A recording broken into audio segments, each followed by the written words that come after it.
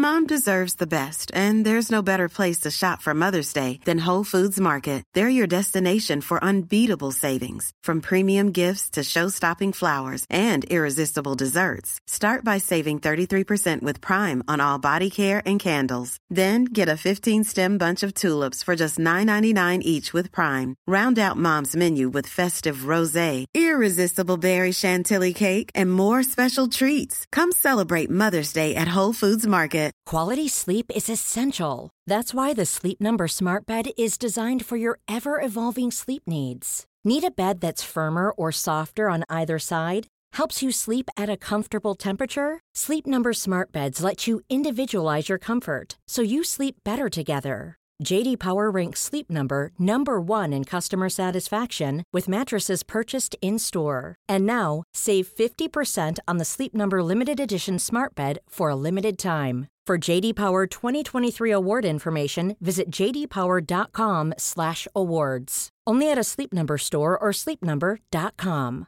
Ready to pop the question? The jewelers at BlueNile.com have got sparkle down to a science with beautiful lab-grown diamonds worthy of your most brilliant moments. Their lab-grown diamonds are independently graded and guaranteed identical to natural diamonds, and they're ready to ship to your door. Go to BlueNile.com and use promo code LISTEN to get $50 off your purchase of $500 or more. That's code LISTEN at BlueNile.com for $50 off. BlueNile.com, code LISTEN.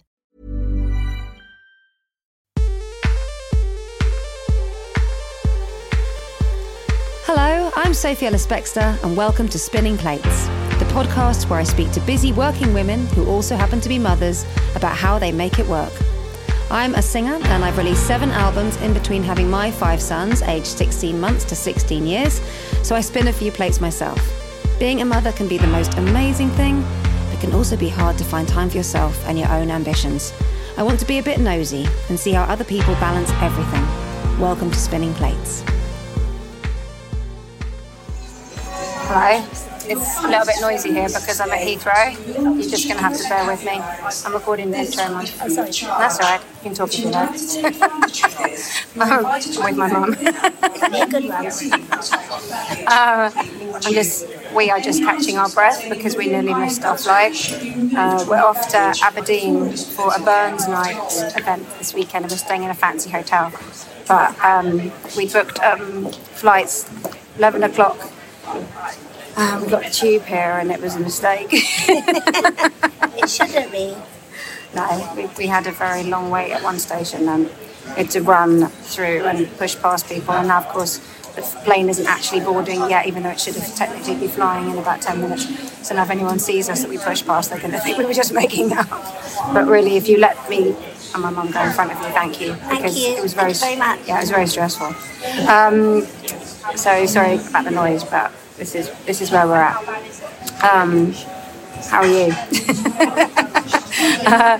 So this week is a lovely guest. I really liked her. Sarah Davis, Dragon's Den entrepreneur and the founder of Craft's Companion, wildly successful craft business here in the States, employing, I think she said 300 people,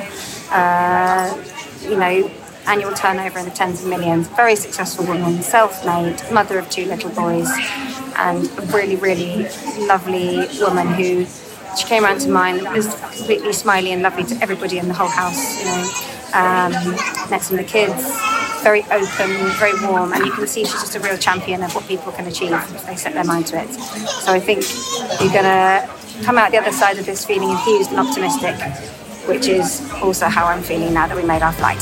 See you on the other side.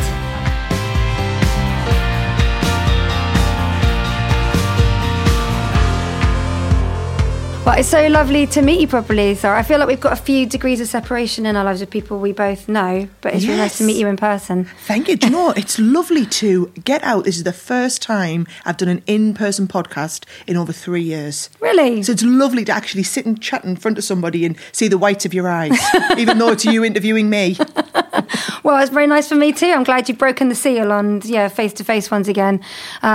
it's much nicer when it's in person from my point of view. I like it. It's much more personal, isn't it? Yeah, and you get the conversation. And someone told me that when you're doing things remote, there's like a microsecond delay that can mean actually, like, humans, we're so attuned to measure emotion that actually just that little delay is what can cause, that sort of clunky feeling you get sometimes. I know, exactly. And for me, it's looking people in the eyes. Yes. So whenever I do Zoom interviews or anything, I actually look straight into the camera so that the person at the other side feels like I'm looking at them. But then I miss seeing them. That's all for their benefit. Yeah. You're missing out on the eyes. I am missing out on the eyes. But then you try and look at their eyes. Maybe and their eyes looking... aren't looking at me because they're looking at their computer screen. Nobody's ever done it the other way around. I was going to if they're staring at their camera too, you're just two people staring at cameras.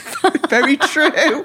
I've never met anyone else who stares into the camera like I do, though. It's definitely unusual. I'm normally looking at myself thinking, do I look like I'm looking? Have I put my hand there?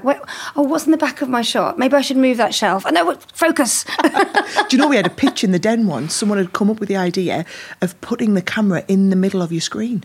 Oh, yeah, that's smart. I thought it was absolutely genius. I don't think the product worked very well, so I didn't invest. But the concept was there. Yeah, I'm going to get to work on fine-tuning the product this afternoon. I'll invest. If it's decent, I'm up for it.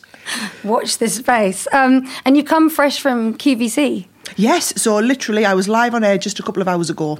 And how do you, because you said you've been doing that for 20 years, over the course of 20 years, you've been visiting QVC and selling your wares that way. So it's funny because I've always done TV, but not proper TV, in inverted commas. That's what my little sister used to say. You don't do proper TV though, do you not? But I think having had that grounding, before I did Dragon's Den, for example, I'd done 15 years on shopping TV, and I think they're not used to... I remember them interviewing me for Dragon's Den, and I'd done loads of investing before. I'd been on a panel of female investors, so I knew all of the investment, and I had all of the TV skills. I'm used to, where to look for the cameras. I'm very aware of all of that, more so than I think you even need to be for Dragon's Den. Shopping TV is a very good grounding for any type of TV. And so I think the producers got quite a shock when I got on set, and I was quite natural on set. They've had people who were more used to the TV but not as used to the investing, or they're business people for whom the TV is such a world apart. So it was, let's just say it was an easy transition in for me. Yeah, but actually that's really interesting, because I guess what you're doing when you're talking about your business, so which is primarily crafting, you've got that very pure dialogue if you're on the TV, and it has that cosy at home feel where people could be, that you feel like you're talking to them, and that became the medium to actually sort of get people to understand what you're doing and what they could buy to make their lives easier. Yeah. And that reminds me a little bit of, before we started recording, we were both sharing our love of Mary Berry. Oh, yes. And she said that when she was first on TV, she was quite awkward, and then someone said to her, you have to imagine the other person at the other end is maybe someone, a woman doing her ironing. This was like the 50s or whatever. And she could be flicking to any channel, but if she lands on your channel and she feels that you're just talking to her, only her, you'll be engaging with her. And I guess that's kind of it. Someone once said to me, it was an on-air trainer, and she said, it is a privilege that they've invited you into their living room. They could have picked any one of hundreds of people to invite in right now, and they chose you. Yeah. And always see it as a privilege. And I think I always had that feeling. And so when we go, and I've been through years and years of training, and the QVC style of selling is called over the back garden fence. So the idea is that you're supposed to feel like you're chatting to your neighbour over the back fence, telling them how awesome this product is. As a channel, they're not about look down the lens in the whites of your eyes, I'm going to tell you need to buy this product today. It's more a conversation. And so a lot of people watch QVC or the various shopping channels for companionship. Yes. And that's the difference. You've got that. them on in the corner of the room for a bit of friendship. You get to know the presenters, you get to know the guests, you find out a little bit about their lives, and they become a bit of an extended friendship circle. That's how you then build the trust. And then as long as I know that whenever I go on air, I'm only ever selling my products. So I can stand on air and say, do you know what, this is brilliant and you are going to love using it. And I know that because I made it. So I made it so that I know you're going to love using it. I'm not just saying that. And I think because I've built a relationship with those people at home, and they trust me. Yeah. And when they do get their product home, they do feel that way, and it just extends the friendship. So I feel really, and I do always feel privileged that they chose to invite me in and I'm the one they chose to be friends with. It's not something where, I get to go on TV. It really is a privilege. Yeah, no, that's a lovely way. I like that over the back garden fence idea as well. That totally makes sense to me. And I think you're right about the companionship. I mean, and no disparaging way to the shopping channels, but whenever I've stumbled across them, I do always feel like I might possibly be the only person watching, but that's probably how they're making you feel. Exactly. It's working for me, but then it's really cosy, and by golly, you do get kind of hooked up. Richard bought not one, but 2 matching sets of these very sharp knives from Shopping Channel very late at night once. We're still using them now. They did actually work, but it was just so funny. You start off thinking, oh, this is quite funny. And then you're like, actually, that looks really great. I need that in my life. And for you, the person the other end who you're picturing, has that community or that person that you're talking to kind of changed over the years? Do you know, it changes depending on where I'm presenting. So I present on shopping channels all over the world, and I make a big point of getting to understand who the customer is, and not only understanding who she is from their marketing decks and they'll show you presentations. I like to go places where they will have her. So for example, Ruth Langsford, she does a lot of presenting on QVC, and she had a great an exhibition last year. And I remember going along to that event because I wanted to understand better who the QVC UK customer was. I do more with QVC in America. And to understand the slight difference in that customer, so that when I'm on air, I know who I'm talking to, and I'm picturing what she's like. And I say her because there's a handful of blokes and all the rest are women. So I'm picturing what she's like. But when I'm in Germany, for example, I present really differently on QVC Germany to what I would do here. Really? And I would present really differently on a QVC here to, I work on a hobby maker channel, for example, who are very specialist just in craft, whereas QVC is a bit more generalist. Everyone seems to have heard of QVC. No one's ever heard of Hobby Maker. But if you're a hobbyist, if you're into your crafting, my word, you'll know exactly who they are. Yeah. And so what's current? What were you up to today with QVC? Oh, we've always got a bit of everything. So colouring's been massive during the pandemic. Loads of people have taken up craft during the pandemic. So a lot of what I'm doing on QVC at the moment are really get started in crafting kits. So everything you need if you want to start doing colouring, or everything if you want to start doing your card making we had in there, and some really basic machines if you really wanted to get into it. So we had a lovely mix. I do every Wednesday at 11 o'clock on QVC now. I have to tune in. I love all that kind of stuff. I'm quite crafty. Oh, I tell you what, watch me for half an hour. You invite me into your living room half an hour and then you'll be giving me a call for a little box of stuff. It's happening already. I've got you right in front of me and I'm like, count me in. 11 o'clock on Wednesday. I'm there. And this has been like a lifetime that you've been doing it, in your lifetime since you were at uni, right? That's when you started the business, is that right? Yes, so I went off to university to study management because both my parents had a little wallpaper and paint shop in our village, and my kind of life plan, I thought, was going to be, I really like business, I enjoy helping in the shop, so I'll go to university and learn how business should be done, I'll come back and show me dad a thing or two. That was my plan, right? Motivation. So I went off to uni and I did one of those degrees where you do a couple of years studying, then you go and work for a year and do your last year studying. And that year, because I had been dating my boyfriend since I was 15... Yeah, I heard about that. That's amazing. The sheer prospect of coming to London... This is the boyfriend who's now your husband, now my husband, 23 years later, we're all pretty good. amazing. Don't panic. I love that. So, but the prospect of coming... I mean, I'm a real country bumpkin. So coming down to London and having to live away for the year filled me with absolute dread. So I found my own little placement and I went and worked for this tiny little craft company, and it just opened my eyes to this industry that I had no idea existed. I absolutely fell in love. I fell in love with the customers. And I thought, I want to start a business here. And my dad really encouraged me to just do what you want, kid. You know, if you want to do that, you give it a go. And I always had in the back of my mind, if it doesn't work, I can always move back home and, you know, live with my parents and help build the business up. And I was lucky in that Simon's a few years older than me, so he was able to pay our mortgage payments when I first started the business. So it meant that I didn't have to contribute to the family income, so I could really give the business a good go. And that's how I got started. So is your dad now like, he's seen you running like a multi-million-pound business and he's like, I think you've made your point now, sorry about how a business runs. Do you know, it was probably about 15 years ago. I think... So the scary thing was, my dad's always been in business, and my dad's done all sorts. He's done literally everything from double glazing sales to growing mushrooms in the basement to buying bikes at the car boot sale and doing them up and having me grandma run a bike shop. I saw him do everything when I was a proper real entrepreneur, but never had a big business, never had more than a couple of staff. And I started Crafters Companion when I went back for my last year at uni, the last year of studying. So I started it in the October, and by the time I moved home in the summer, my business was already turning over more than the family business that had been going for 25 years at that point. And so I was turning to my dad for advice and support on building the business. And I remember him looking at me one day and he just said, "Kid, you've long outgrown me. I can support you in any way you want, but I can't show you how to do this anymore." And then a few years ago, we had a real heart-to-heart. He was getting quite upset that it's when I first had the kids.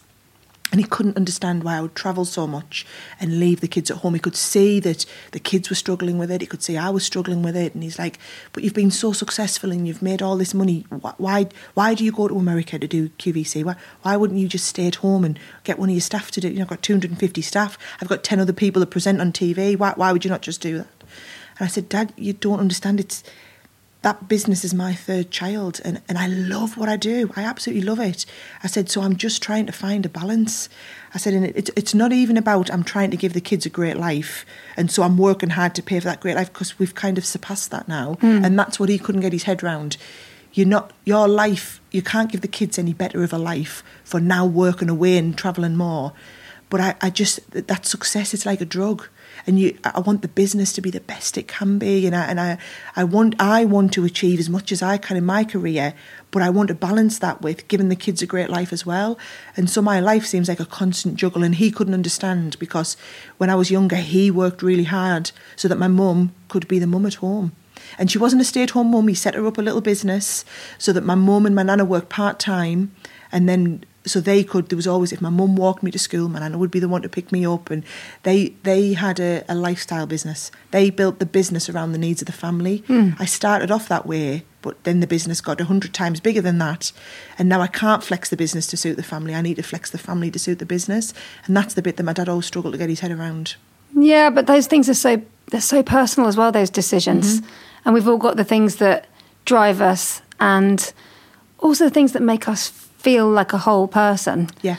And clearly for you, the business, as you say, like your third baby, but also just the thing that made sense to you about what makes you thrive and feel that zingy thing and have the energy and the spark in your head and all that good stuff. I love what I do. And especially, shopping TV in America is another level to anything else you've seen. And we're doing literally, we do £500,000 of sales in an hour. And so I fly out there and I just think I've got this, 250 mortgages get paid as a result of the sales I make on TV. And the pride that you have of having built that company. And I know that I can go out there and I've done a big product and I can go and launch it and we can sell thousands of units on that one day and make the company really successful, which creates more, prosperity and more employment. That's amazing. And I know that if I do that and I do a half-hearted job by somebody else going and selling that product on air, I'll be really frustrated that we didn't do the best we could. And I know I can do better. And that's always the thing that drives me, is I want to do it because I know there's nothing like me. I've invented that product. I want to go and tell everyone how awesome it is. Yeah, it probably just doesn't have that same zing if someone else tries to step in and speak it how you found it. It's not the same. You'll know if you've ever watched any of these shopping channels. There's nothing like hearing the person who invented the product standing up there and telling you why they made it, why it's going to make your life better. And I think that's why I love shopping TV so much. I'm a product person. I love to design, invent and make product. And then I love to go and show the world why it's so great. Yeah. And I guess for you, everything is just sort of blossomed to another bit and another bit and another bit. And it's still like, well, where did these roads lead me? It's exciting, isn't it, to see what might happen next? No, that's the problem. And I feel like, and that's the conversation I have with my dad. He's like, well, you've got the business road. And then when I started Dragon's Den, I obviously built an investment portfolio. And, I've now done 4 seasons and that investment portfolio keeps getting bigger and bigger every year, and that takes a lot of managing, but that's so exciting in and of itself. So was that not the case before Dragon's Den? Is it quite literal that brought you to invest in things that you weren't necessarily... Yes, so I'd done a little bit of investing. So in my early 20s, I got invited to be in an all-female investment group in the North East called Gabriel Investors, and the proposition is there's loads of investment groups all over the country, but they're nearly all men. I'm not going to lie, there is one other one that had women in their group that we knew when we researched. So this was when I was in my early 20s, 15 years ago. And I just thought, when women approach things, we seem to approach it in a different way. We don't just want to invest in those businesses. We want to nurture and mentor and support the business owners at another level. Hence we called ourselves Gabriel Investors. So it was like we were business angels as opposed to Dragon's Den and the that's what we always used to say. We said we're like Dragon's Den, but we're angels instead. And that's what got me into investing. So I'd done a few investments in my early 20s, but only a handful. And it had taught me about investing and how investing works, but not at the pace and speed. You know, I do 18 days in Dragon's Den and I'll come out £500,000 lighter and with about 10 new businesses in my portfolio. Is it a bit like getting business drunk? Do you know, that's a great way to think about it. When I'm with the Dragons next time, yesterday? I'll say that.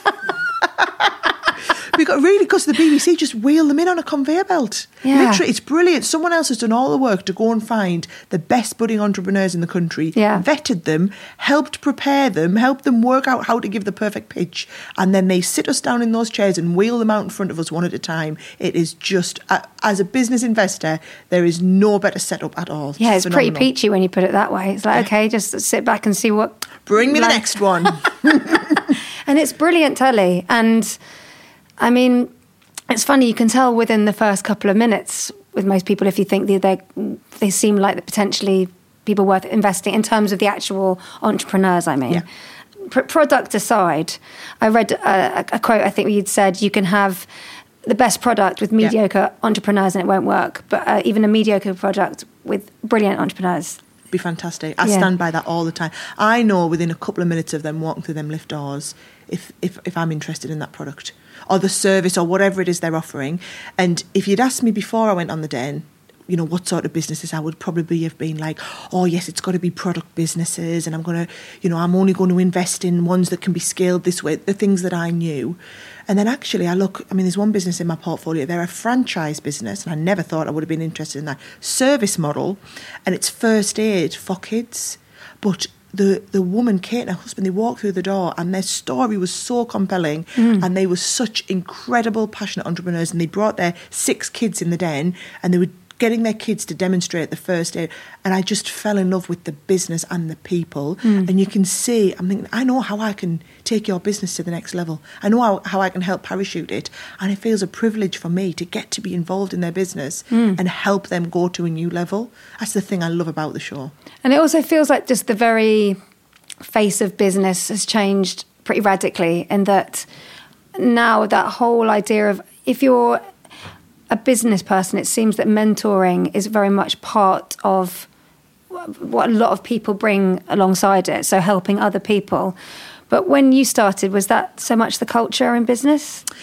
Do you know, it wasn't? And I've got a really interesting view on mentoring because I've got loads of mentors and most of them have no idea I even exist. The view that I take to mentoring is, yes, there's people you can sit down with face to face, but then if I look at, for example, QVC, when I first started out, I wanted to get really good at shopping TV. So I would watch hours and hours of the shows and pick the presenters that I loved the most, and then I would psychoanalyse, why do I like you so much? What do I think's brilliant about you? And actually, are there any things that I don't like about you that I might take out? And I would try and model myself on those people. And I see that as almost a kind of mentorship. So for all there wasn't as many mentors around in person, maybe when I was starting up in business, that they were brilliant. Another great example, Duncan Bannatyne, one of the former Dragons before me. Never met the bloke in my life. I read his book when I was in my early 20s and it really connected with me on such a deep level that I felt like, do you know what, if he can do it, no reason I can't. There's nothing special about him. He's just an ordinary Joe like I am. I'm just going to go and do like what he is. So he was a bit of a business mentor to me, although I'd never met him and I didn't know. And people they'll reach out to me on LinkedIn and they'll say, oh, can you mentor me? And I think you don't really understand what you're asking. You don't know what you want. You just think, I need a business mentor. Now they're kind of almost looking for a sort of a solution. Yeah. Yep, they're looking for someone a solution. lifting them out and going, and yes, plucking sometimes mentor.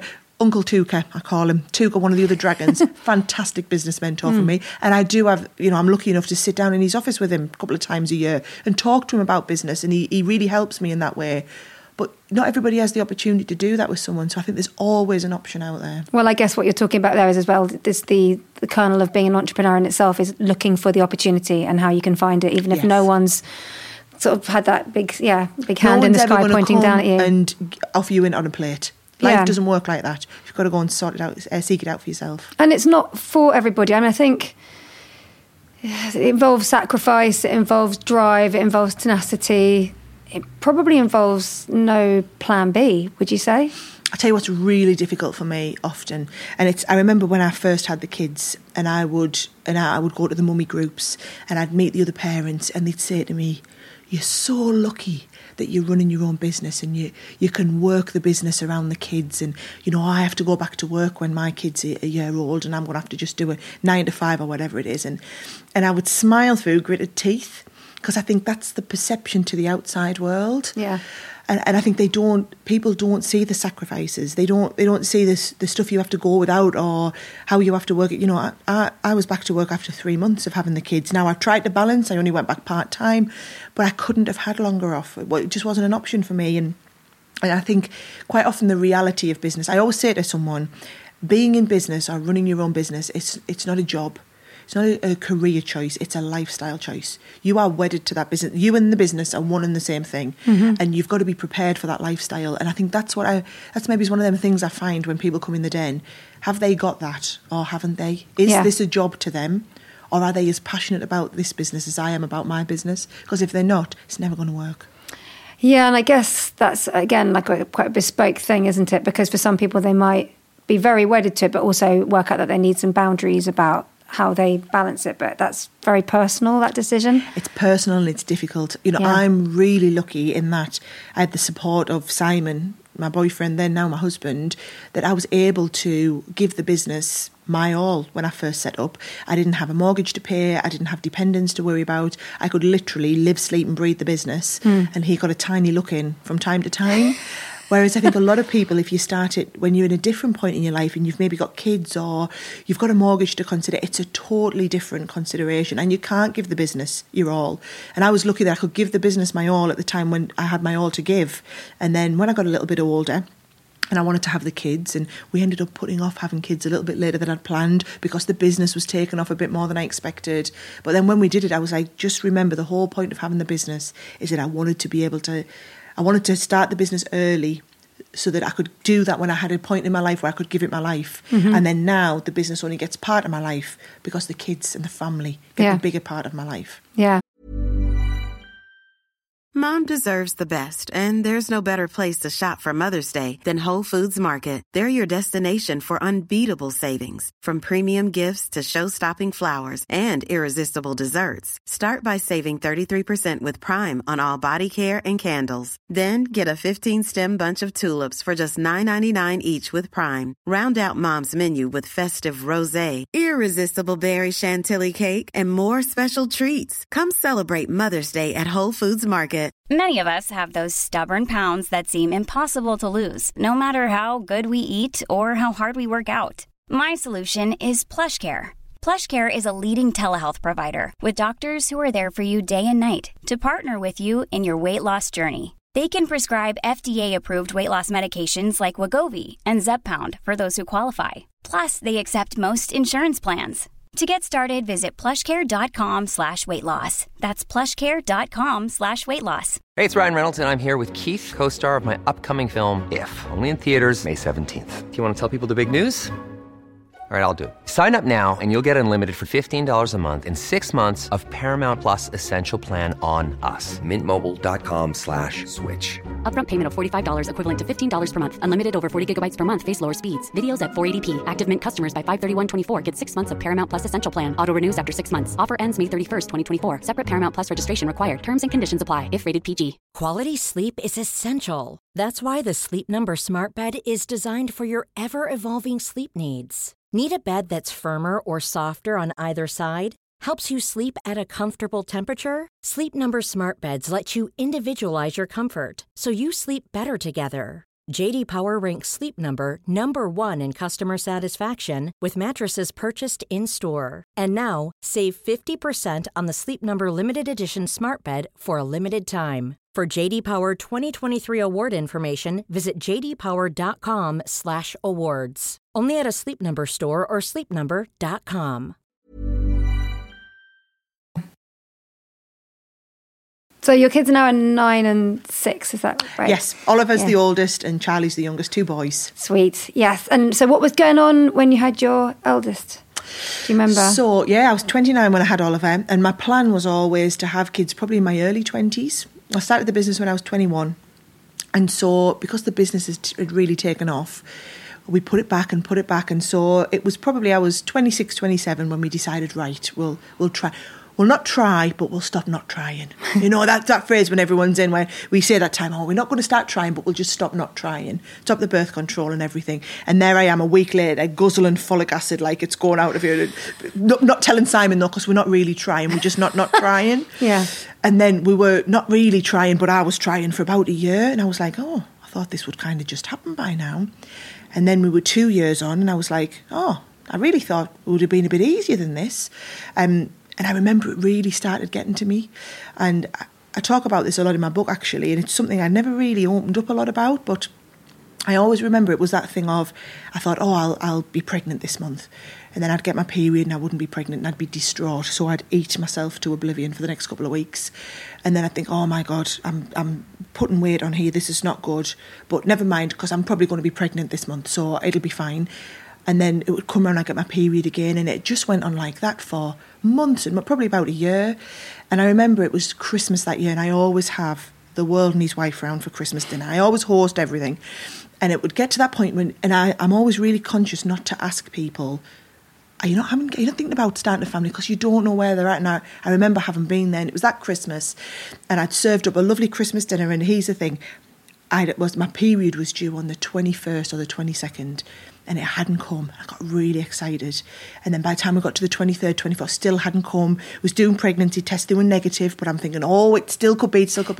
And I woke up on Christmas morning and had my period. And I was distraught, absolutely distraught. I had to pull myself together, put on a dress that I clearly couldn't fit into and squeeze into with 2 pair of Spanx. Felt rubbish about myself. Put Christmas dinner on for 15 people, and we got to the end of the dinner, and my dad said to us, well, kid, that was absolutely perfect. The only thing that could just top it off and make it even better next year would be if we could have the pitter-patter of tiny feet. And my husband just put his hand under the table and just put his hand on my knee, and I give me stock line that I always would. Dad, we're far too busy with the business to be thinking about kids. And that was me defence mechanism. I never knew anybody wanted to know. I didn't want people to know we were trying, because I didn't want how's it going? And especially you don't talk about it with your parents, because then you have to, I don't want parents to think about us having sex. We think about, so I would just never talked about it, and I never told anybody. And it was Boxing Day. My sister came round, and she'd clearly got worried about me weight. And so she said, I was thinking, why don't me and you start Slimming World? And I could tell what she was doing. So I was like, okay, then no problem. So she got us the magazine, she signed us up, and she says, we'll start now. And she was going home. She lived down south at the time. She was coming back up the next week. She came back up the week later, and we got weighed, and she'd lost 2 pounds, and I'd put 1 pound on. And she was like, you're not even trying. What are you not trying for? And I broke down crying. I was like, Helen, we're trying for a baby. We've been trying for a couple of years now. It's not happening. I'm absolutely gutted about it. I haven't told anybody. My dad's making it worse, And do you know anybody else who was just giving us a big hug and said, there, it'll be all right? And she didn't. And she looked at us and she says, well, this isn't helping, is it not? She said, feeling sorry for yourself. She says, she says, your mind's not in a good place. Your body's not in a good place. You're overweight. You need to get your shit together, basically. And she said, right, we're going to do it. And she put an action plan together with us. She was really hard. And she says, stop trying for a few months. We're going to go on Slimming World together. We'll support each other. You can lose a bit of weight. Stopping trying means you'll stop fixating on it. You just have a couple of months off. Best thing anyone could have done for us. And 3 months later, and when I wasn't trying, fell pregnant with our Oliver. Wow. Well, firstly, I'm thrilled that you ended up having your baby. And second, I think there'll be so many people that relate to that, particularly that thing of not wanting to talk about it and dreading the questions. And I actually don't really understand why people do ask questions about people having. Well. Of course, they mean well, but if someone's not bringing it up themselves, there's a chance they might not want to talk about it. And there's also, it's such a personal thing. And, things can be going on in people's lives behind closed doors all the time that you don't need to know about that. And if it's wanting a baby when it's not happening, that runs very deep, doesn't it? Really deep. Oh, don't worry. I've given me dad a hard time of it. He knows now. I'm getting the impression really bad for it. You and your family are quite good at straight talking. Oh, yes. Takes one to know one. And so how old were was it much easier with your second baby, if you don't mind me asking? Was that? Yes. I think so. I had my implant put back in after we had our Oliver, And then I got it taken out a couple of years later. And I remember the doctor, who's actually now a really good friend of mine, because she had a baby around the same time as me. And I went to get my implant taken out, and she said, I just need you to sign this form, and I do need you to understand that if you have the implant taken out, you're not protected and you could fall pregnant. I said, well, yes, Helen, that's the point. That's why I'm here. And I said, I thought you might be thinking about it as well. Little bit. Her kid was about a year younger than mine. She said, yeah, I wasn't sensible enough to have an implant put back in. I'm 6 months pregnant. So hers are quite close together, but our boys are quite good friends now. They're at school together. Oh, that's sweet. Yeah. And it sounds like, as well, your husband, I love that thing of you saying he put his hand under the table and just gave your hand a squeeze privately when your dad had said about the pitter-patter. Yeah, he knew we're quite private people. We didn't want to talk about that even with the family. The fact that I hadn't even shared that with my sister, I did a few weeks later, with a breakdown. But yeah, we just hadn't wanted to talk to anybody about it, and he knew that. And I'm a talker, and Simon's a thinker. We're both, being in business, we have our MBTIs done, and I can tell you I'm an ENFP, and I'm the opposite end of the spectrum to Simon. Sorry, you've had your what's done? So this is I was nodding like I knew, but then I realised I didn't personality understand. Personality profiling. Okay. So, yes, my personality profile is exactly the total opposite end of the spectrum. There's 4 points they measure your personality on. Okay. And I'm the exact opposite of Simon in Really? every one of the 4. And wow. so I've Yin and yang. come to learn. And the good thing is it's helped me in business, but it's also probably helped me understand my relationships with people and how we behave. So if I think about that with my husband, because we work together, I know his personality profile, and he accepts now that we need to sort something out. I need to talk about it to work my way through it. He needs to think about it and internalise it. So when something's bothering him, I know what not to push him to talk about it. Yeah. But he's also learned that when something's bothering me, I want to talk about it, and he's going to have to accept that. Yeah. He's going to have to. Actually, I want to talk. He needs to listen and just give us a mumble every now and again and make a fresh pot of tea when I need one. So are these does it do it in numbers? Is it the personality test that's numbers? Or you can do numbers. You can do colour profiles. This one's a letters. Letters, okay. Yeah. Is that something where you're sort of trying to work out what the kids are sometimes? Oh, God, that could be it. Do you know, I've never done that. I might try that. I might try and get them to see if they do MBTI tests for kids. Yeah, exactly. I'm going to Google that, actually. If you find it, send it my way. I'll be really fascinated. I've definitely got some different ends of the spectrum going on here. And I suppose if business is so much part of your... not just your working day, but as you say, your lifestyle. Is it sometimes quite hard to imagine the idea of your kids not having that same gene, that same drive about something? Or do you never really feel like that? That's really interesting. Nobody's ever asked me that before. People always ask me if they have aspirations for the kids to grow up and take over the family business or go into business, and I don't. I want the kids to do what's going to make them happy. But nobody's ever asked me about that in the drive, and you're right, I would be gutted if those kids didn't have drive. I just think it's such a big part of who I am, and it's made me successful, not only in the business, but in so many parts of my life. And whenever if you speak to any of my friends or anybody who knows me and you ask them to describe me, it's probably the first word that would come out. They'd say she's so passionate and she's really driven about what she does, whether that's something in business, whether that's my TV career or whatever. I want to be the best at what I do in any walk of life, and that drive and passion to succeed is what gets me there. And I'd be distraught if the kids weren't like that. I think I would just want to sit them down and shake them all the time. But I've got 2 boys and I've got to see them through their teenage years, so I'm probably going to have to learn how to cope with that, aren't I? Yes. It's fun. I know. My eldest is now nearly 19, and I'm like, oh, what muggins am I? I've got to do this 4 more times. Like, that's just ridiculous. But when your dad had that talk with you and he said, oh, isn't it enough where your business is at and be home more? Was that ever a voice in your head particularly when they're little and you're trying to, that bit when you're first a new mum and you've still got the work coming and the...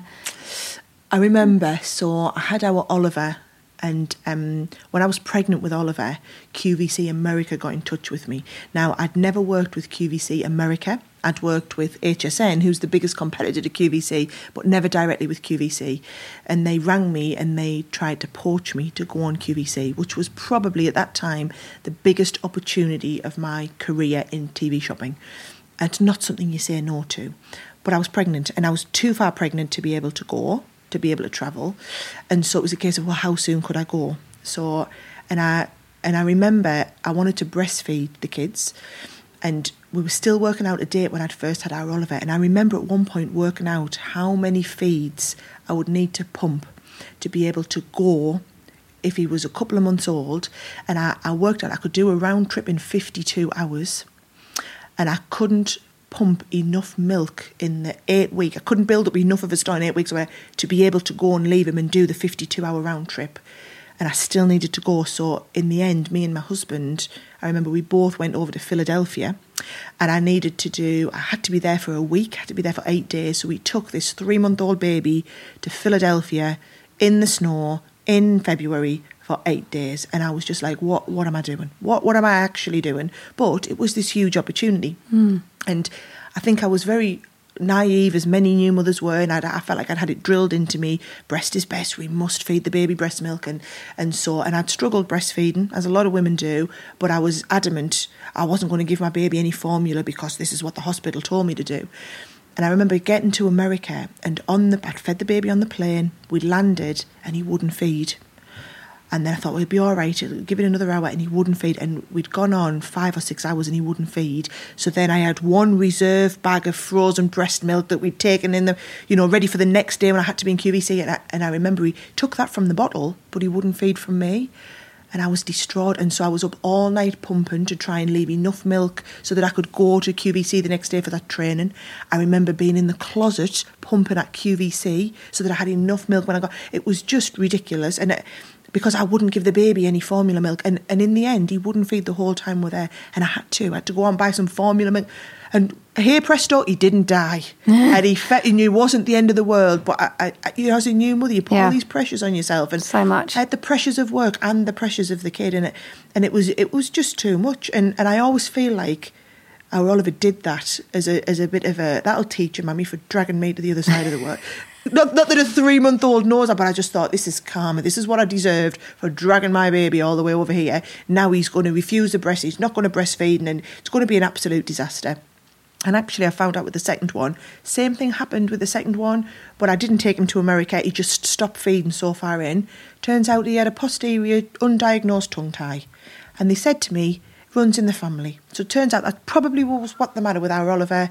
And I'd struggled feeding, but I'd persevered. Yeah. He'd always been underweight, probably wasn't feeding enough from me because of his tongue tie. Never knew what it was, and I'd blamed myself and putting the business and QVC airing above the needs of my kid. And honestly, I felt riddled with guilt for years. I was going to say, welcome to Maternal Guilt Club. Oh. And also, I completely relate to all that. And I think when you're working and a new mum and you feel like I remember getting quite obsessive about the breast milk thing because it felt like that was a thing I could do for my baby, that I could provide, that kept me connected to the fact that I just had a baby, and also was something that would mean that I wasn't being totally separated. Because if I wasn't feeding them, then I could have been off going to work straight away. Because with newborns particularly, it's all quite binary. If they're kept the right temperature and they're kept fed and they sleep, they'll be all right? Yes, they'll be all right. So the only thing that could keep me as, the maternal, my bond was feeding them. And I got myself totally tied in knots with it so many times. So many women do. Yeah. And I look at how much more laid back I was with the second. We combination fed him from the off. But I think for me as well, I had gestational diabetes through both my pregnancies, and it means that the baby is at much higher risk of type 2 diabetes in later life. And one of the things that reduces the type 2 diabetes and the likelihood of getting it is being having breast milk. Okay. And so in my head, I felt like... And I can't say why I had gestational diabetes, but I know they tested me because my BMI was over 30. Because for all I'd got my weight under control after our Helen had a go at me, it wasn't back where it was before I was trying to get pregnant. So I blamed myself. I thought, you know what? It's my fault I was overweight when I got pregnant. Therefore, it's my fault I've got gestational diabetes. It's my fault that he's at high risk of type 2 diabetes in later life. And the only thing I can do to reduce that is breastfeed him. So I'm absolutely going to do that, move hell or high water. And I look back now and the whole thing was so utterly ridiculous. But in that moment with the mum guilt, you just do whatever you can. Yeah, and it's very emotional, all that stuff, and hormonal. Everything's running so high, isn't it? And in amongst it all, you're sort of trying to find your way back to yourself. And did you your personality and instincts are so integral to how you go about everything you're doing with the business. Did you ever worry about how you would feel the other side of, when you're a mum, if you feel like your old self sort of thing? Feel my old self. It's so funny because I feel like I wear so many different hats. It's like, which one's me? And it was just a new hat that I learned to put on. It was this motherhood hat. And so I didn't know if this was how I should feel or how you shouldn't feel or whatever. You'll laugh though. I'll tell you a story of the breastfeeding. So I remember Oliver was 5 weeks old and Simon needed to go to America. And he was away 8 nights. And all I wanted was my mum to come and stay with us for 8 nights. And I was very conscious that Simon's an only child and his parents were really worried that I'm so close with my mum that they wouldn't get as much of a look in with the grandkids. So being the model daughter-in-law, and I tell you, you look up model daughter-in-law in the dictionary, you will find a picture of me. I mean, literally, you'll certainly believe me after this story, right? So being the model daughter-in-law, I agreed for Simon's mum and dad to stay over as many nights as my mum would, so that they felt like they'd also got involved. And none of them had breastfed either me or Simon, so they didn't understand about breastfeeding. And my mum had come along on a couple of breastfeeding courses with us, so she kind of got it, was supporting us with it. Simon's mum and dad had no idea, right? And all they could see is a hormonal woman, an underweight child. The whole thing was just an absolute mitigated disaster. I wasn't getting any sleep. They perceived their grandkid wasn't getting fed. Well, why don't you just give them a bottle?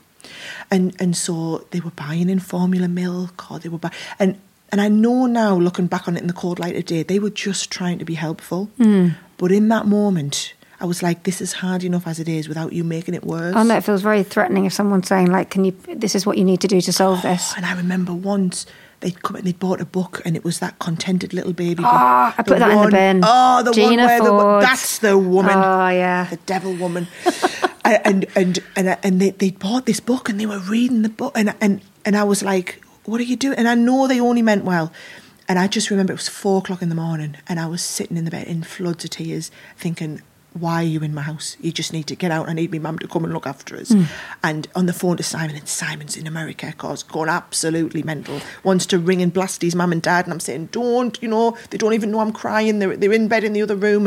And I remember what I did. I had a chat with my dad. And my dad had a really good insight into it.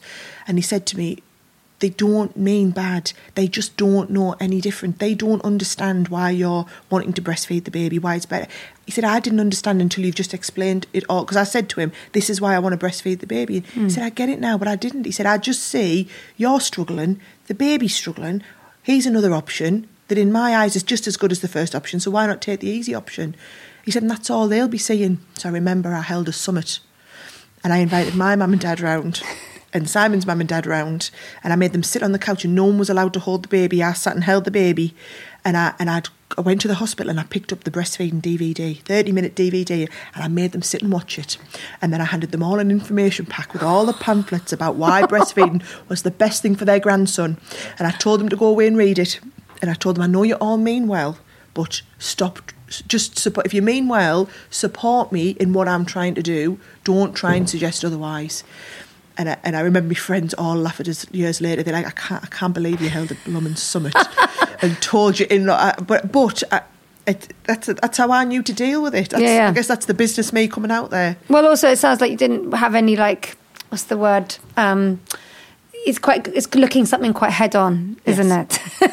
Don't get me wrong though. When Simon got back from America, he absolutely went through them like a dose of salts. So I felt like they'd still got there. I'd still had me moment. I remember going up for a long bath that night. I was in the bath about 3 hours thinking, bloody hell, they still haven't gone. He went through them like a ton of bricks saying, my poor wife, I can't believe you've done it. You've made her feel rubbish. Did you know she was sitting in the bedroom crying for 5 hours through the night because of how you'd made her feel? So, yeah, they've been great ever since. Yeah, they're scared of another summit about anything. And how similar is your children's childhood to yours? Do you know, it's so important to me. I'm on this quest to try and make it the same, and I know it can't be. But I feel like I am the person I am today because of the values I've grown up with, because of the way my childhood was and the way my parents brought me up. And part of that is that we didn't have any money when I was younger, and we had to make do. And I think that's really instilled the value of money in me and the value of working hard to achieve something. And my kids don't have to work hard to achieve a great life. We provide a great life for them. And it's really difficult balancing. I'd love to go on really fancy holidays and enjoy that, but then that's not what I did when I was a kid. I don't want my kids to think that's the norm. And I remember a couple of years ago when our Oliver was really young, I took him to Thomasland. Oh my word, we had this amazing time. And then the next summer, Simon's mum and dad took him to Thomasland. And then I booked up for us to go in the October half term. And Simon said, we're not going. And I said, well, why not? He said, well, he's been to Thomasland this year. I said, I know, but I haven't been with him. I haven't taken him, so we're going to go again. And he said, no, that's a really special thing that you should only do, once in a blue moon, once a year, not something that you can do all the time. And that's the thing. I can afford to do this stuff anytime I want. Doesn't mean you should. And it's even now, I grew up and my parents, we couldn't afford holidays when I was younger. My dad had a transport company. So what he used to do at the end of every summer is he used to get an old caravan from the tip. And he was quite handy. He used to retrofit the caravan into one of his vans. If it had reached the end of its life, he'd take a big transit van, retrofit the caravan. And I mean, he would cut the windows out the caravan and fit them into the van, the sunroof, build little beds for us all, and we'd go holiday in the next summer in this homemade camper van that my dad had made. And he used to do these every summer. I loved it. And how many are you? It's just you and your sister? Just me and my sister. So and those life experiences really stayed with me and meant so much. And I became more of an outdoorsy person as a result of it. And I want my kids to grow up like that. Simon, no chance. I'm not sleeping in a tin box. Why would I do that? So it's not for everyone. For my dad's lockdown project, I bought him a clapped out old van. I spent $5,000 on this van, and I said, we're not getting a caravan from the tip, Dad, but I will buy a second hand. So we bought a 20-year-old caravan for £1,000, and my dad retrofit the caravan into the van for me. But I said it had to be good. He's got better over the years. So that was his lockdown project. That's really sweet. And did your boys get involved with some of that? They did. That's and cute. Now me and the boys, it's only a 3-berth because Simon won't come. So me and the boys go camper vanning. Oh, he really, really held out on that. He really did hold out. Sleeping in a tin box. So my mum and dad have got one as well. So we go camper vanning with my mum and dad. That's and really my sister cute. And her husband will come. They bought a nice top of the range VW camper that's all singing, all dancing. Mm-hmm. Grandad Frank made mine, which is a bit more special. That's so cute. I love that. And I think for a lot of modern parenting, getting the kids to understand money is quite tricky anyway, because we don't really have much time with pounds and notes or anything. My kids don't really see actual coins hardly at all, actually. I suppose so, yeah. Which is quite strange, isn't it? Because when I was little, it was all about counting up your cash. Counting the money, yeah. And maybe some people do still give their children their pocket money and that's really real money. But I don't. I use an app. And then they buy things digitally, and they've got it comes with a little card. Yeah. And so getting them to understand value is quite hard, I think. I tell you, I was really proud of our little Charlie. He's only 6, and I think it was not last Mother's Day, the one before. We'd ordered some flowers. So I'd ordered flowers for Nana Sue and flowers for Grandma Val. And Grandma Val just lives around the corner, so I had hers delivered directly there. Nana Sue's I had to have delivered to our house so we could take them over. And they came, and the kids' eyes lit up, and because they were massive bouquets. How much have you spent on that, Mummy? Because in their eyes, we could have just picked some flowers from the garden. I said, well, it's really special for Nana Sue for Mother's Day, so, I've spent £40 on that. Oh, I can't believe you spent £40 just on flowers, Mummy. And I thought, well, it's good that they had that value. And then, where's Grandma Val's? And I said, oh, well, it's gone to Grand's house. Well, did you spend £40 on hers as well? I said, well, I did. Is it just the same size? I said it is. And I had to they wanted to go around and see, because they wanted to be fair and made sure that we treat everybody fairly and spent this. And I was really impressed that they'd understood the value of the money, and they were very much fixated on the fairness as well. And I thought, do you know what? You sometimes worry if the lessons you're teaching them are really starting to sink in. Mm-hmm. And then you hear something like that and you think, oh, some of them are. Definitely. And I think, as you say, if you've got family values, that's the thing you can impart. But also I think, you and your husband are modelling hard work. And, I think that's something that definitely seeps in, doesn't it? I tell you what was lovely. We over New Year we went to Spain. We got a house out in Spain, and I invited my uni girlfriends. So that my friends came with their husbands, with their kids. And one night I was sitting chatting to one of the other dads, and their little boy's only 2, but our Charlie, my 6-year-old, had really nurtured him and taken care of him on the whole holiday. He just desperately wanted to look after him. And actually my eldest one's probably more the nurturing one like that, but Charlie had really taken to little Freddie. And I remember the dad sitting having a chat with me, and he basically just explained what fantastic kids, how I should be so proud of the kids. And I said, I am. And I said, the thing I'm the most proud of, I'm less bothered about, are they accomplished at school? Are they getting the best grades? Are they the top of the class? Are they good at sports? I'm less bothered about that. I just want them to be good people. And seeing how great our Charlie was with their kid, I hadn't told him to do any of that. That's just him, that's in his nature. And that was the thing I was the most proud of him.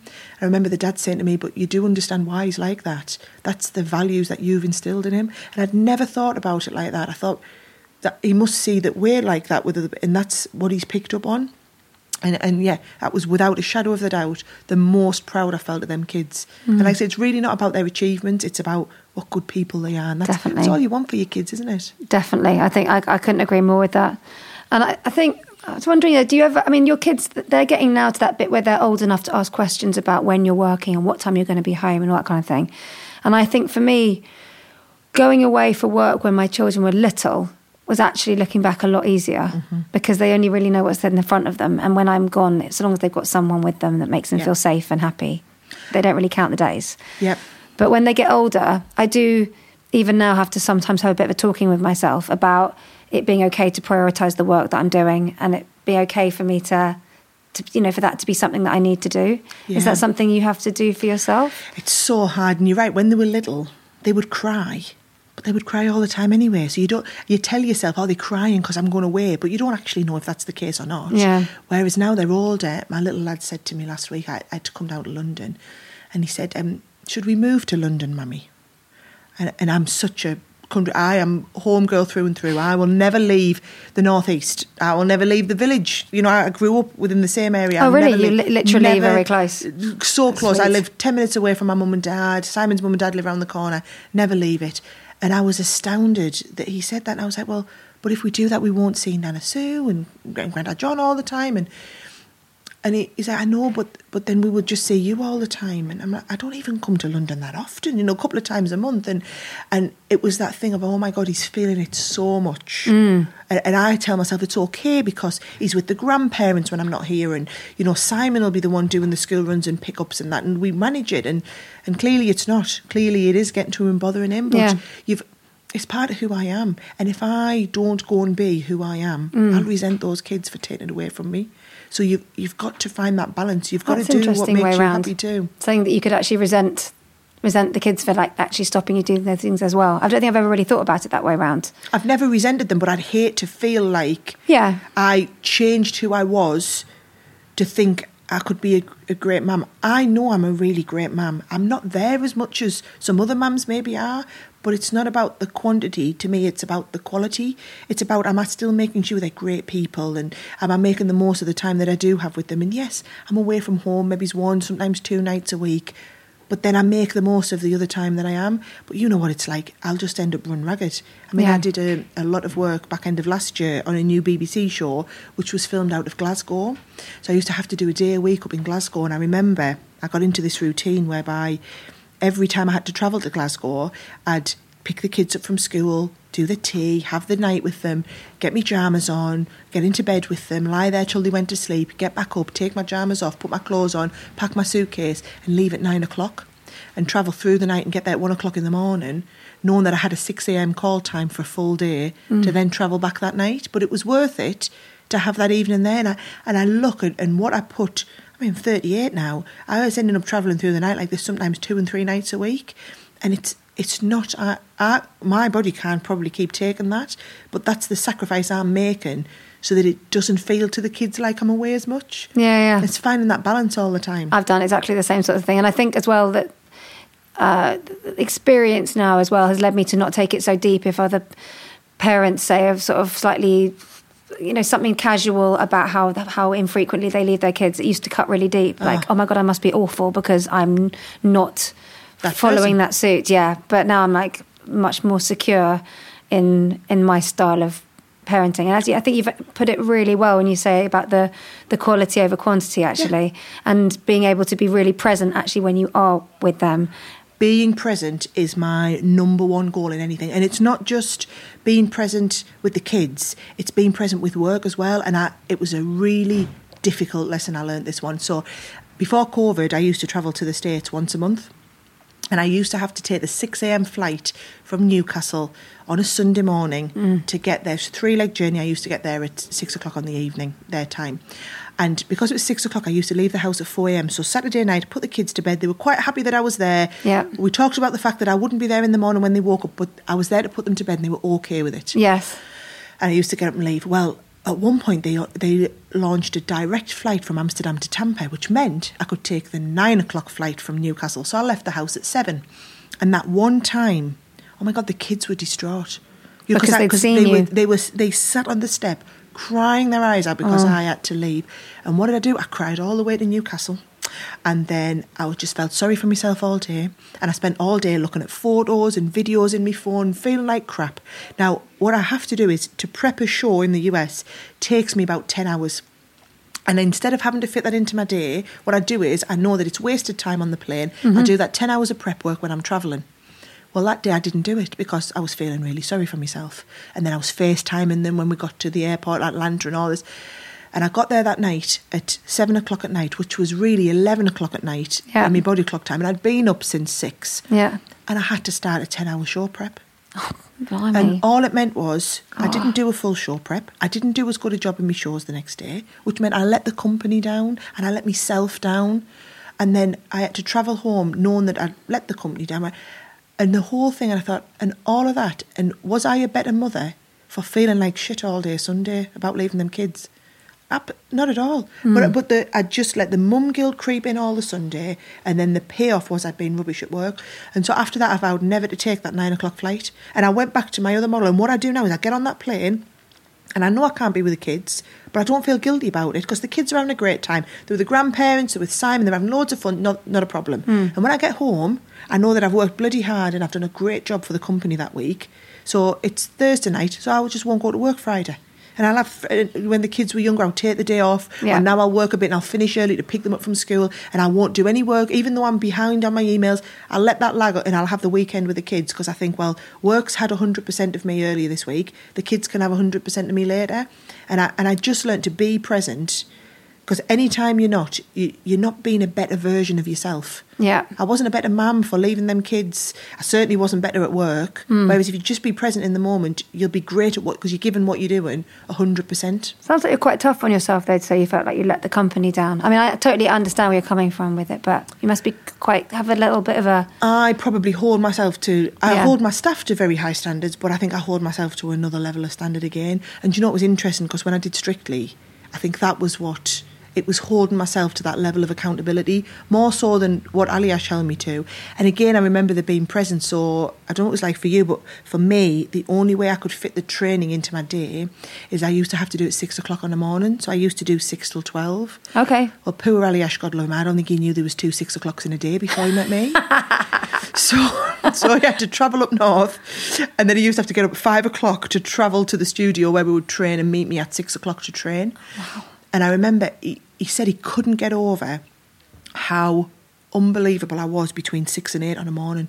He said your propensity to learn steps was just incredible. And I don't think it's that I have a better propensity to learn steps than anyone else. It's just your brain fires on so many more cylinders. There's that saying about an hour before 9 o'clock on a morning is worth 2 hours after 6 on a night, really? If you're working.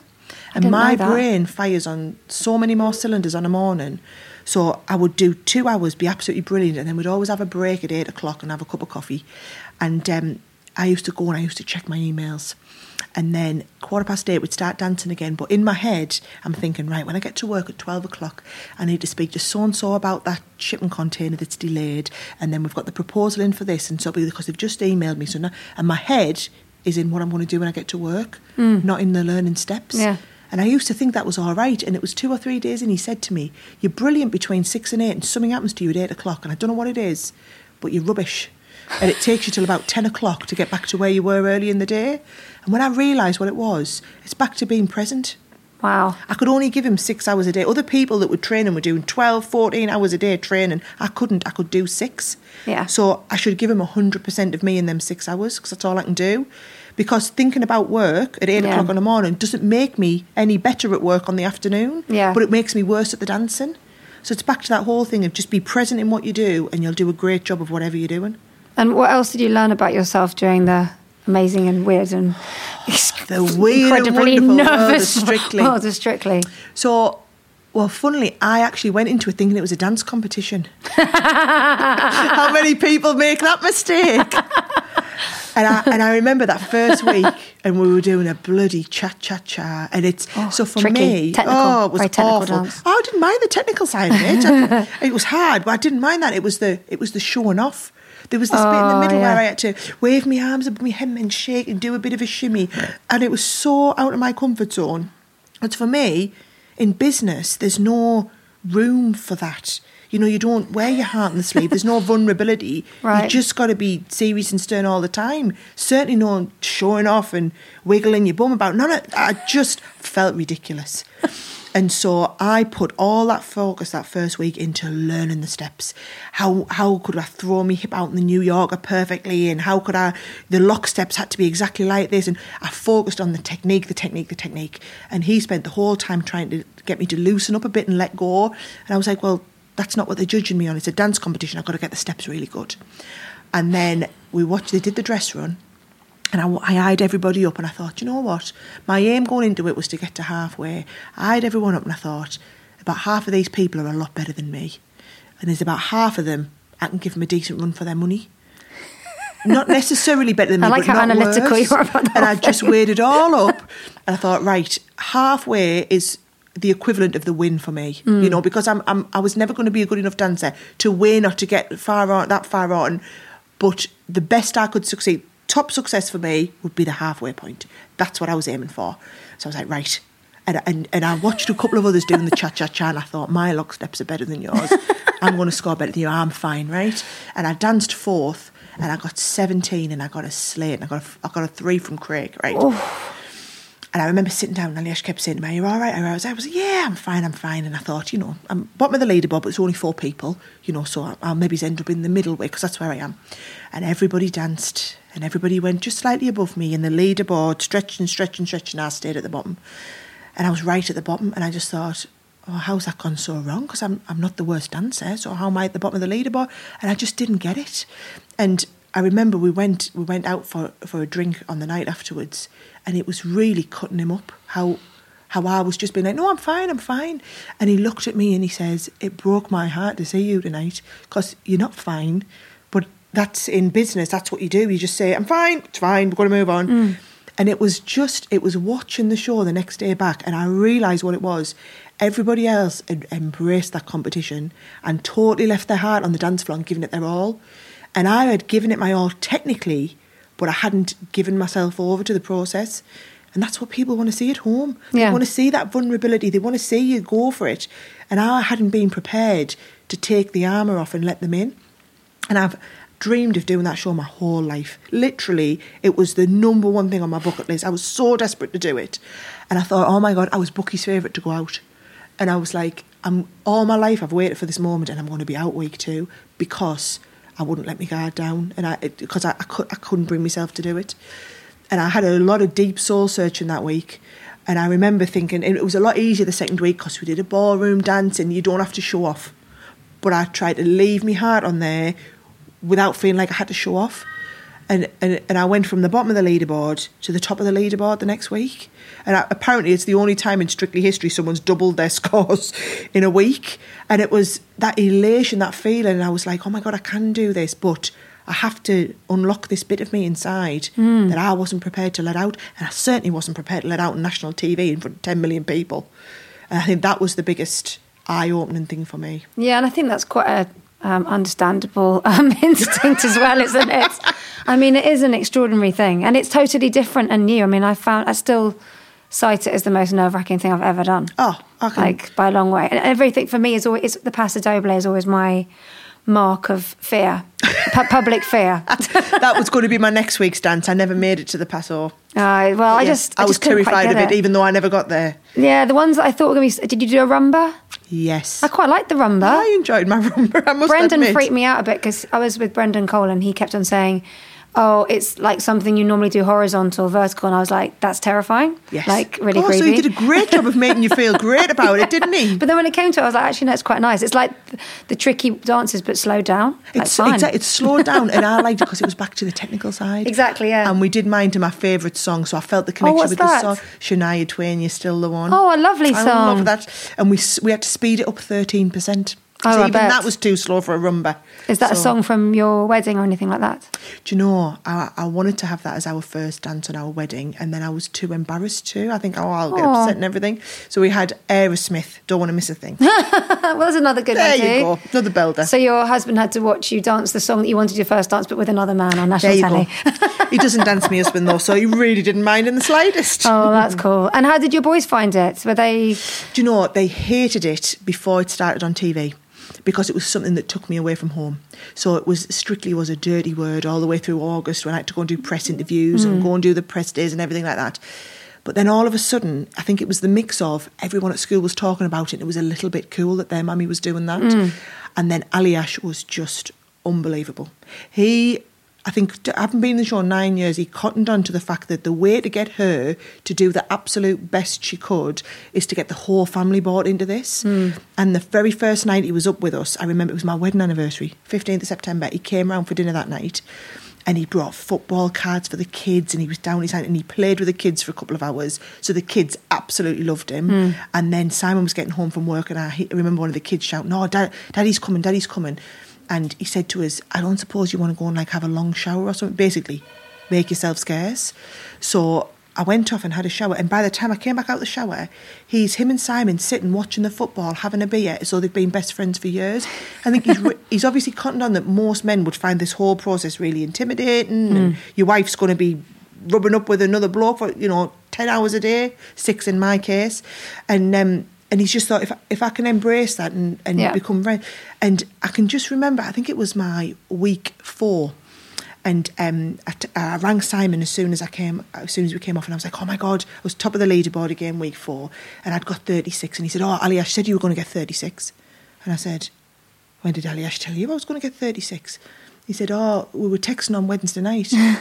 And I was like, you text? And he's like, "Well, yeah." And then I realised that they have this little bromance going on, the two of them. And he just wheedled his way into my family. My dad, I remember my dad doing an interview with one of I think it was the Daily Mail. He called him the third son-in-law I never had. He wheedled his way into my whole family.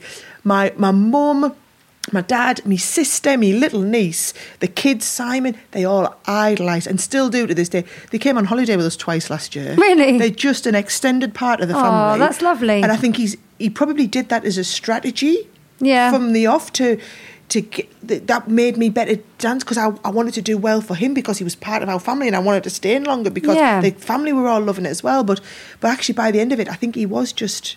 They call him Uncle Aliash now. He's just an extended part of the family. Yeah, and he's a nice man. And I also think, like you were talking about mentors who don't know their mentors, I think that probably Aliash, because he did his first year when I was on, actually. That was, with and he won, actually, with Abby Clancy. And Brendan, when we first got partnered, as soon as they stopped filming, the first thing he did was run straight over to Richard, my husband, and shake him by the hand and introduce himself. And he said, involve everybody, involve your family, involve your friends. I used to have my friends and come along to the rehearsal. I used to have my kids come along.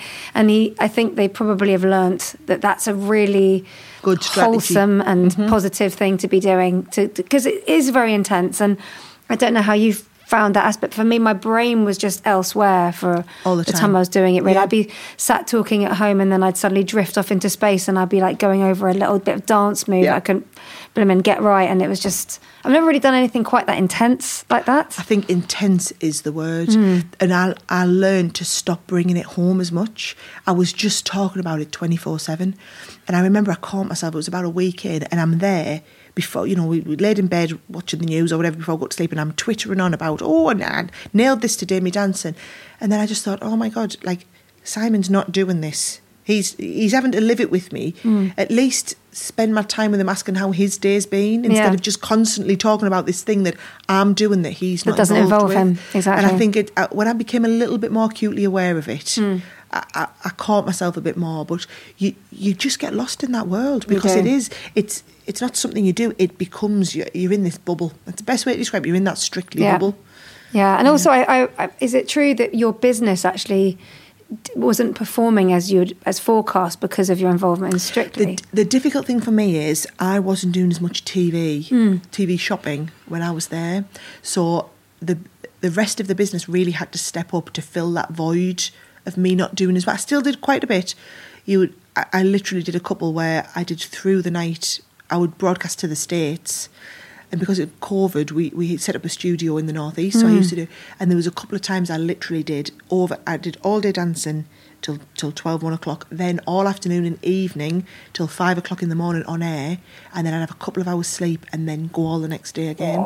And I did that 2 or 3 weeks in the dancing, and it's really difficult, but trying to find that balance because I knew that the company, I couldn't be out for that long and it not affect the company. You're so but I wanted to try and ingrained in it.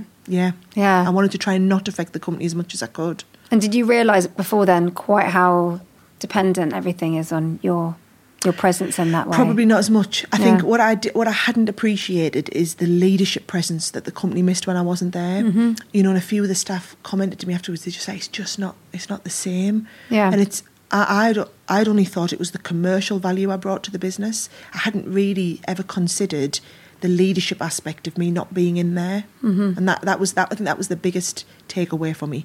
So I'm doing probably a lot more TV now than I did even before Strictly, but I'm trying to not do stuff where I'm missing as long, so that I can still maintain that presence in the business. Yeah. And are you the sort of person that makes like 5-year, 10-year plans, or are you more kind of following your nose with things?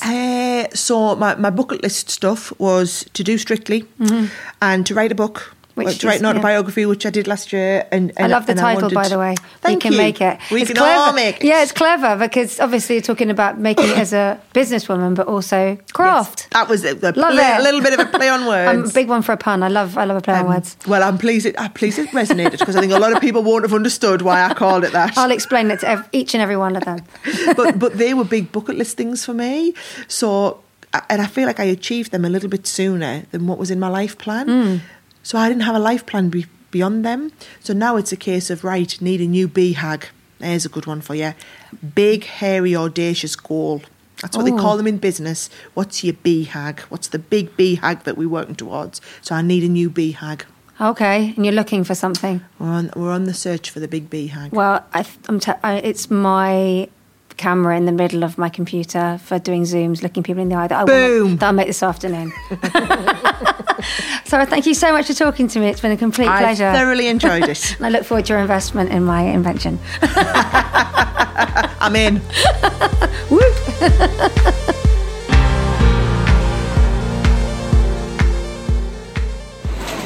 Hey, me again. Look, do I sound more relaxed now? We've actually had our flight a bit delayed, so I'm in a shop. I'm able to look around. I want to say sorry to Richard who's editing this. I know he'll hate the fact it's so noisy here, but I found the quietest corner of Boots that I can to talk to you. How much did you love Sarah Davies? Isn't she lovely? And it's just, I love spending time with women who are such cheerleaders for other people, and they sort of have that kind of can-do attitude and hard work and all the good stuff. So yes, that was a joy. And now actually I'm really starting to look forward to my weekend. I'm taking my mum away. It's just the two of us. We've got 2 nights away in beautiful Fife. We brought our walking boots. I think it's going to be really cool. And I'm so thrilled we made this flight because the next option, they only had business class left and it was like £500 each. And my mum was like, we'll just have to do it. And I was thinking, I'm bloody well not. Anyway, that reality didn't have to happen. Listen, have an amazing week. Thank you for joining me again. Thanks to Richard for doing the editing on a noisy thing. Sorry. Thanks to Claire Jones for her amazing production and beautiful note-making and all-round fantasticness. Thanks to Ella May for the gorgeous artwork. But mainly thank you to you for joining me, lending your ears and spending some time with me. And I'm sorry if I put you in a slightly stressy mood at the beginning with my frantic chat about getting to the airport. But you know what it's like when you think you're going to miss something. It's nothing quite like that bolt of adrenaline. It's going to last me all day. All right, that's Love Season.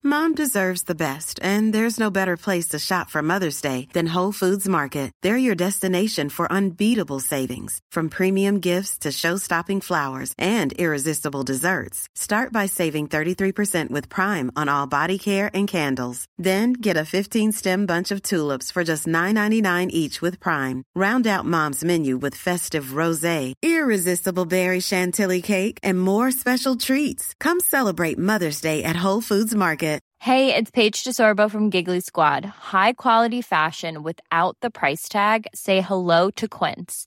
I'm snagging high-end essentials like cozy cashmere sweaters, sleek leather jackets, fine jewelry, and so much more. With Quince being 50 to 80% less than similar brands. And they partner with factories that prioritize safe, ethical, and responsible manufacturing. I love that. Luxury quality within reach. Go to quince.com/style to get free shipping and 365-day returns on your next order.